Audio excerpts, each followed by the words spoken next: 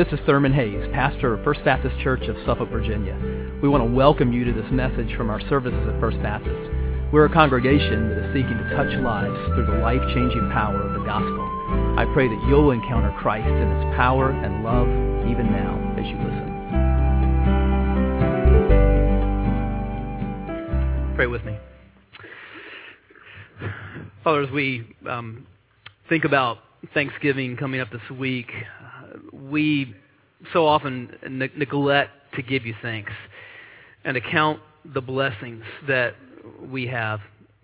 We pray that you'd show us today how to depend upon you more, moment by moment, to depend upon you in prayer, to live a life of thanksgiving in all circumstances, and to experience a life of joy.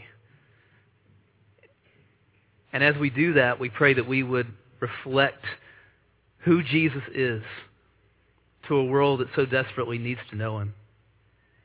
And we pray it in His name. Amen. I want you to turn your Bibles to 1 Thessalonians chapter 5 this morning. We are going to focus on Thanksgiving themes for the next couple of weeks, and then we'll look at some Christmas themes after that. But I really wanted to take this week and next, and we're going to focus especially on Thanksgiving. We're going to expand on that a bit, but one of the main things that we're going to focus on today is the theme of Thanksgiving, and we're going to do that again next week as well. And so 1 Thessalonians chapter 5 and verses 16 through 18 is about the will of God for you. That's a popular question. What is God's will for my life? I can promise you, what we're going to read in just a moment is God's will for your life. This is how we're to live in a way that shows who Christ is, and it's a way that really portrays a flourishing life in Christ. What does that look like? 1 Thessalonians 5, and we're going to look this morning at 3 short verses of Scripture, beginning with verse 16. 1 Thessalonians 5 and verses 16 through 18 says this: Rejoice always, pray without ceasing, give thanks in all circumstances, for this is the will of God in Christ Jesus for you. Let's read those again. The Bible says, rejoice always, pray without ceasing, give thanks in all circumstances, for this is the will of God in Christ Jesus for you. I was listening to a discussion by a couple of seminary professors the other day, and they were talking about the fact that on their campus, the money question, the question they get more than anything else is this: what is God's will for my life? And usually there will be follow-up questions related to that. You know, should I take this particular job opportunity? You know, should we get this particular house? Should I marry this person? Should I pursue this major or whatever? Okay, those are all questions about what theologians refer to as God's individual will for our lives. And those things are not usually spelled out in Scripture. Like, you know, you're not going to find a verse of Scripture that's going to answer that question about God's will for you as an individual. But the text that we're looking at today is about God's moral will for your life. God's moral will is about how He has commanded us to live. And we don't have to wonder about what God's moral will is for us, because His moral will is spelled out for us in Scripture. Now here's the deal. If we walk with God according to His moral will, we're going to be much better positioned to discern God's individual will for decisions that we need to make. For this reason, you know, Proverbs chapter 3 and verse 6 says this. It says, "In all your ways acknowledge him, and he shall direct your path." So what we're talking about today is a way that we acknowledge God in all of our ways. If we're walking closely with him, day by day, moment by moment, then we're going to be better able to have discernment about the decisions that we need to make. This text is about acknowledging him in all of our ways. And it is about experiencing a flourishing, beautiful, victorious life in Christ. So what does the Bible tell us here? First of all, it says, rejoice always. Rejoice always. Years ago, when I was interning here, one day I was going through some old boxes of things, and I came across some cassette tapes that a staff member had brought back from a conference. And one of those tapes was Dr. J.I. Packer. And Dr. Packer was talking about in this message to practice the discipline of joy. That was a new way of thinking for me, because I had always thought of joy as something that just sort of happens to us, not as a discipline that we can practice. But what does the Scripture say? It says in verse 16, rejoice always. Now, in Greek, this is a present tense imperative, which means that it is a command, and it is the fact that it's in the present tense means that it is something that is to be practiced continuously. But how do we do that? How can we rejoice always? After all, circumstances in our lives are not always good. But Jesus is always good. And that's why, as Paul sort of expands on this in Philippians 4:4, he says there, rejoice in the Lord always. No matter what else is going on in our lives, Jesus Christ died for our sins, rose from the dead, and is coming again in victory. No matter what else is happening in our lives, if you have trusted him as your Savior, you have been forgiven of all your sins, and you have been adopted as a child of God, and he loves you with a perfect love. And therefore, we can rejoice always. And see, this is the distinguishing mark of Christian joy as opposed to worldly joy. It's the fact that as Christians, we can rejoice even in times of adversity. Jesus tells us in the Sermon on the Mount in Matthew 5:11 and 12. Jesus says there, blessed are you when others revile you and persecute you and utter all kinds of evil against you falsely on my account. Rejoice and be glad, for your reward is great in heaven. For so they persecuted the prophets who were before you. In the 5th chapter of Acts, the apostles have just been drugged before a council and interrogated and beaten. But it tells us there in verse 41 that they left the presence of the council rejoicing that they were counted worthy to suffer dishonor for the name. Already in the book of 1 Thessalonians in chapter 1 and verse 6, Paul has said to this persecuted church, and you became imitators of us and of the Lord, for you received the word in much affliction with the joy of the Holy Spirit. How many times do we see the words affliction and joy in the same sentence? But in the Bible, you see these two things together all the time. And Paul here points to something else that we need to understand. And we need to understand it about all three of these things that we're talking about today. Rejoice always, pray without ceasing, give thanks in all circumstances. These are not things that we can do apart from the presence and power of the Holy Spirit. The Holy Spirit produces these things, the ability to do these things is the result of the Holy Spirit working in our lives, and it is evidence of the Holy Spirit working in our lives. Through the Spirit, we can rejoice always. Now listen, when you think about it, to not be dependent on circumstances going right in order to have joy is an incredibly liberating thing. It's a freeing thing to know that you can have a joy that is not dependent on everything going right, because we know everything doesn't always go right. And see, this is why Paul puts these things together.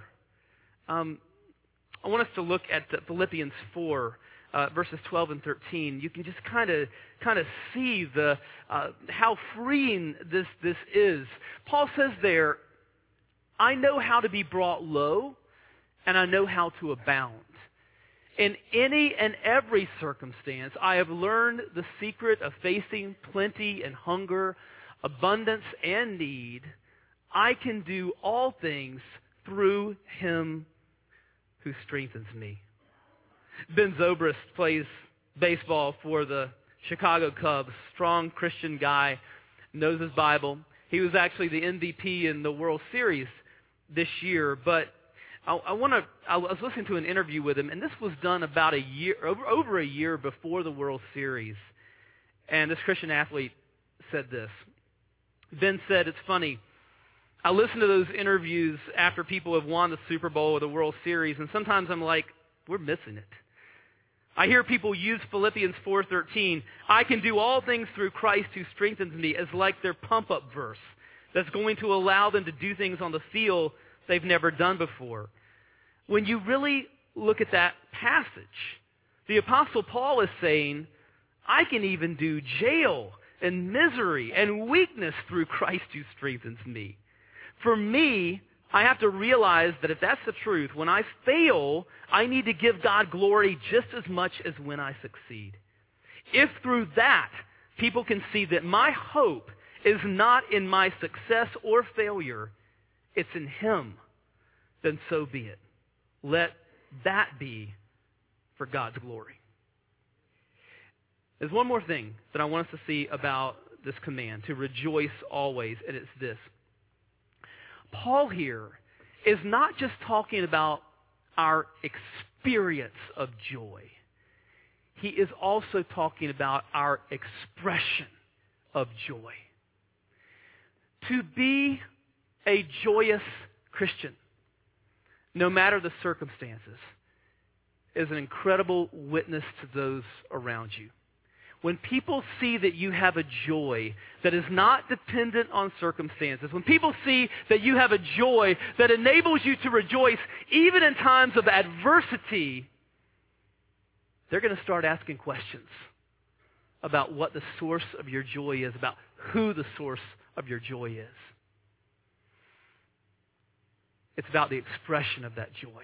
Let your friends, let your neighbors, let the people that you work with or go to school with, let them see a joyous, Spirit-filled Christian life lived out in front of them. Rejoice always.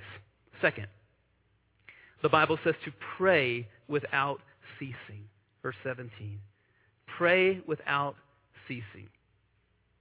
Cliff Barrows went home to be with the Lord this past week. Cliff Barrows was Billy Graham's music leader in his crusades for decades. Talk about joy. Cliff Barrows always had such a contagious sense of joy as he sort of led out in those crusade meetings. But you know, I think one of the most powerful things about that whole Billy Graham team, Dr. Graham, Cliff Barrows, Bev Shea, all those guys, one of those powerful things about them, the most powerful thing, was the authenticity of their faith in Christ. They were real. I heard a story about one time Billy Graham was doing an interview on the Today Show. And when they got to the NBC studios, one of the producers asked Dr. Graham's assistant, they said, we've got the special room set aside for Dr. Graham to pray before he goes on for the interview. And his assistant said, I don't think he'll need, special room or anything. And this NBC producer was just shocked that, Billy Graham, this evangelist, would not want this separate room set aside for him to pray before doing this interview on national TV. And Dr. Graham's assistant, who knew him well, said this. They said,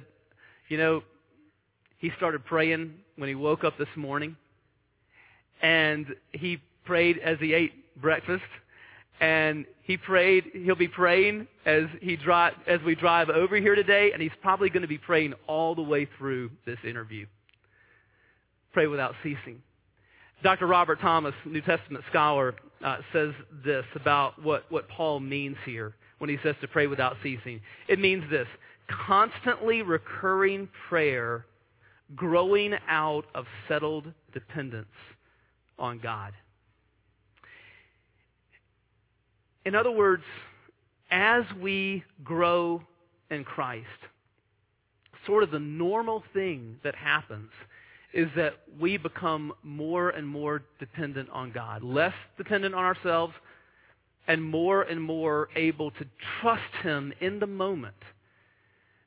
In other words, as we just move through life, normal, everyday life, and situations come up, kind of the normal thing that happens as we grow in Christ is that we increasingly just breathe out little prayers to God, and we're constantly aware of His presence, and we're trusting Him to work in our lives and in situations and in circumstances, just sort of moment by moment as we grow in Him. Now, this does not mean that we should not set aside a time to pray. We certainly should. And Paul, as a first century Jew, would have done that probably at least 3 times a day. Would have had time set aside just to spend that time with God. So yeah, we need to block out time to be alone with God.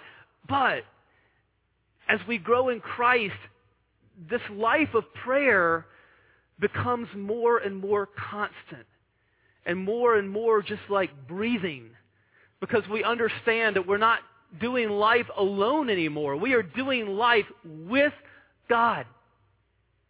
And so it becomes natural as we just move through the course of normal everyday life, just to constantly be praying and giving things to Him and just asking for Him to work in whatever is happening in life at that moment. Now, if you're living that way, I can promise you're going to experience more joy. Now, that is why Paul puts these things back to back. Rejoice always, pray without ceasing. The theologian John Calvin, in commenting on this verse, has said this: since there are every day, if not every moment, many things that disturb our peace and mar our joy, the apostle tells us to pray continually. This gives us a calm joy and a composed mind that is not unduly disturbed by injuries or adversities.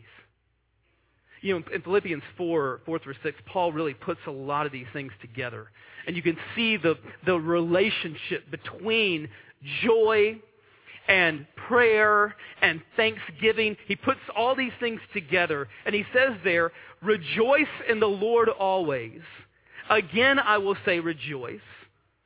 Let your reasonableness be known to everyone. The Lord is at hand. Do not be anxious about anything, but in everything, by prayer and supplication with thanksgiving, let your requests be made known to God, and the peace of God, which surpasses all understanding, will guard your hearts and your minds in Christ Jesus. See how he ties these things together? Okay, rejoice in the Lord always. All right? In everything, give thanks.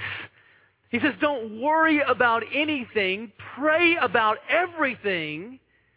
And when we're doing that, what happens?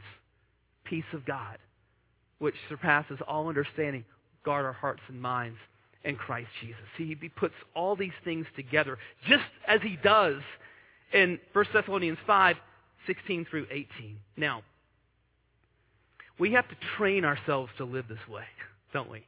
Right? And we have to untrain ourselves from our self-reliance and from taking everything on ourselves, taking all of our burdens on ourselves. We have to untrain ourselves from doing that. And do as the Scripture says. 1 Peter 5:7 says we're to be casting all your anxieties on Him because He cares for you. Psalm 37:5. Commit your way to the Lord. Trust in Him and He will act. And we can trust Him to act on behalf of His children. If you're in Christ, you belong to Him. You are His son or daughter. He has adopted you as His own. He loves you.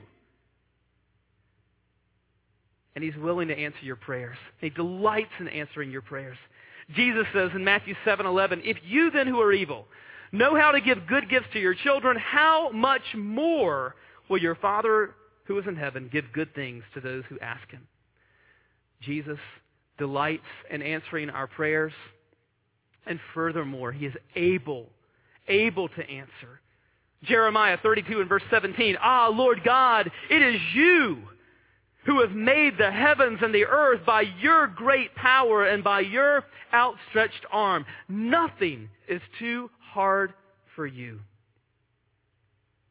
Pastor Mark Howell says this, the greatest tragedy in life is that prayers go unanswered because they go unasked.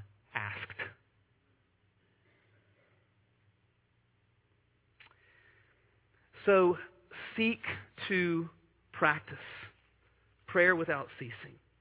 It's going to be a lifelong process for all of us. But seek to grow in it. Seek to make progress in this day by day. And don't make it more difficult than what it is. And Peter Kreeft is a renowned apologist for the Christian faith, Christian philosopher. But he says this about prayer. Kreeft says, prayer is easier than we think. We want to think it's too hard or too high or too holy for us because that gives us an excuse for not doing it. This is false humility. We can all do it. You do not have to have some mystical method. You do not have to have a method at all. Can you talk to a friend? Then talk to God, for He is your friend. The single most important piece of advice about prayer is one word: begin. God makes it easy. Just do it. Pray without ceasing. Third, give thanks in all circumstances. Give thanks in all circumstances. Verse 18. Give thanks in all circumstances, for this is the will of God in Christ Jesus for you. Now, once again, the challenge here is that Paul does not qualify this statement in any way. In fact, he doesn't qualify any of these three statements, does he? What does he say? Rejoice always. Pray without ceasing. Give thanks in all circumstances. He does not qualify these statements. But notice here that he does not tell us to give thanks for all circumstances. He tells us to give thanks in all circumstances.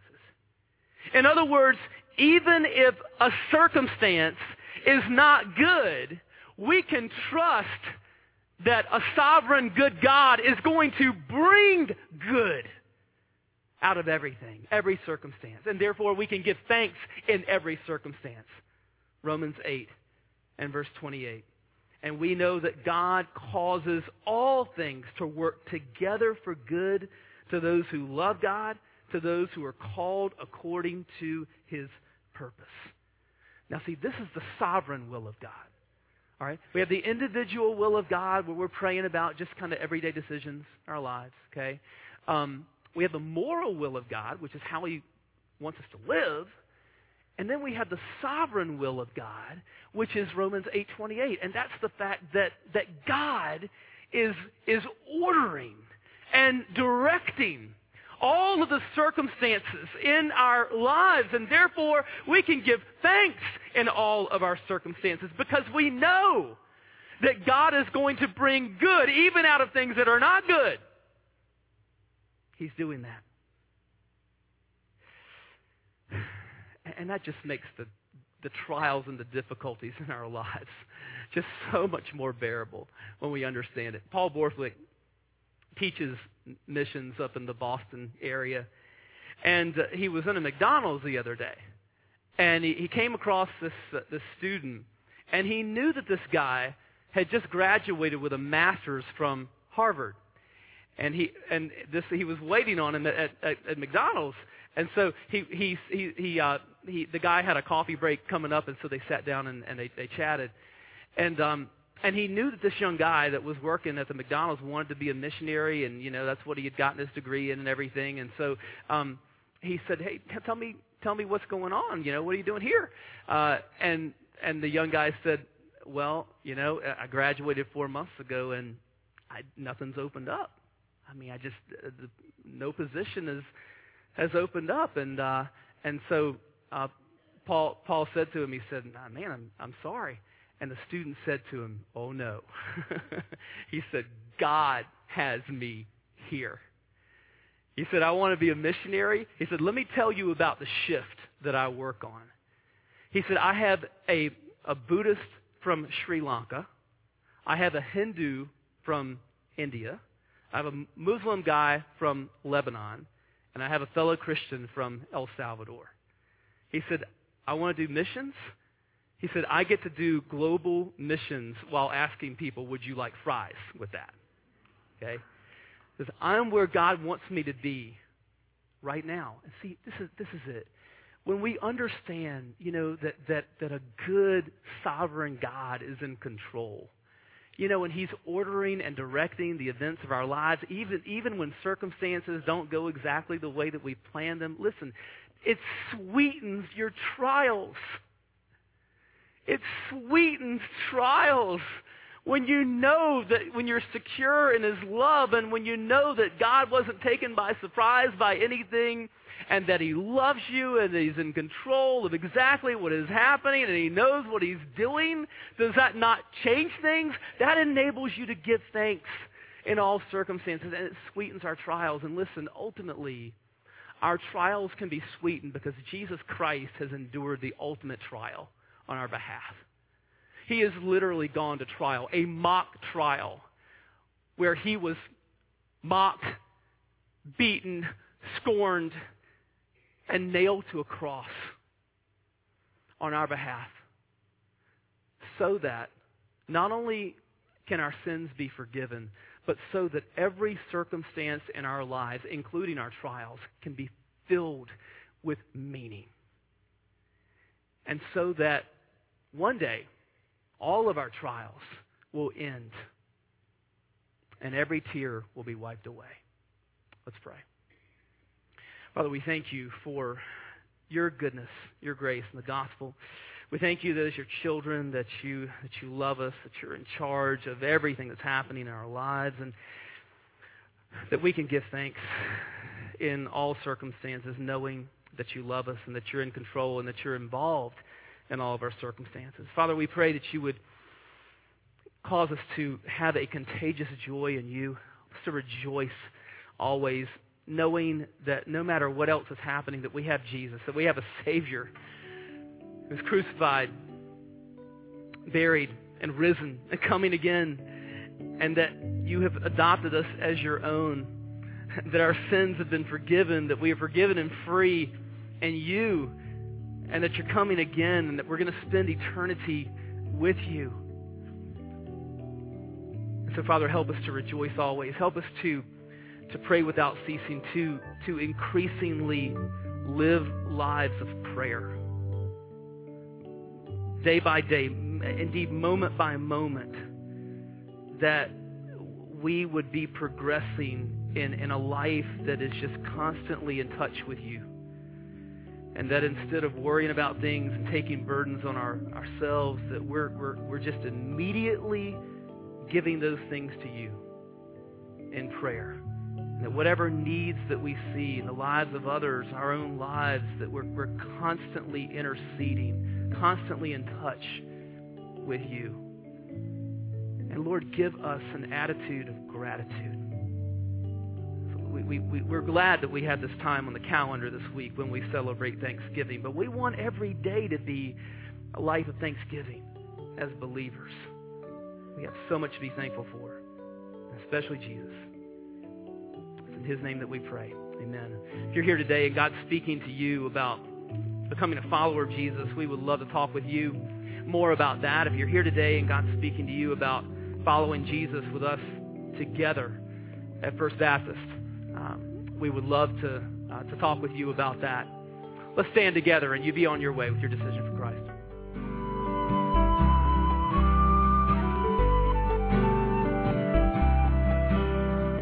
I hope you've been blessed by this message. Christ is the answer for every need, now and for all eternity. As someone once said, Jesus plus nothing equals everything, and everything minus Jesus equals nothing. Have you trusted in Jesus as your Savior? If not, why not now?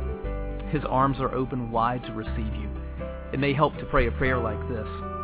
Father, I know that you are holy and that I have sinned and fallen short of your glory. I know that you are a righteous God who must punish sin, but I believe that your Son Jesus took my punishment for me, died in my place, and rose from the dead so that I could have eternal life. Right now, I turn to Jesus and trust in His finished work for me. In His name I pray. Amen. You know, the Bible says this in John 1:12. To all who did receive Him, who believed in His name, He gave the right to become children of God. And that means that if you've received Christ, God has adopted you as His beloved child, His very own son or daughter. Just imagine it. Almighty God, the Lord of this universe, the one who possesses all authority in heaven and earth, is now your loving Father, and you are His child. You say, I love Him. How can I honor God with the rest of my life? Well, when you love someone, you want to spend time with them. We get to know God through His Word, through prayer, and through His people. I would encourage you to pick up a copy of the Bible and begin to read it. Begin to pour out your heart to Him in prayer. And find a church family where the Bible is preached, where Christ is exalted, and where His love is flowing. If you're local, I want to invite you to the church I pastor, First Baptist Church of Suffolk, Virginia. I'd love to meet you and help you in your Christian journey. I would love to connect you to some other people who love the Lord and who would love you too. Come to one of our services. Be sure to speak to me before or after the service. Maybe you live outside our area. I'd love for you to write me.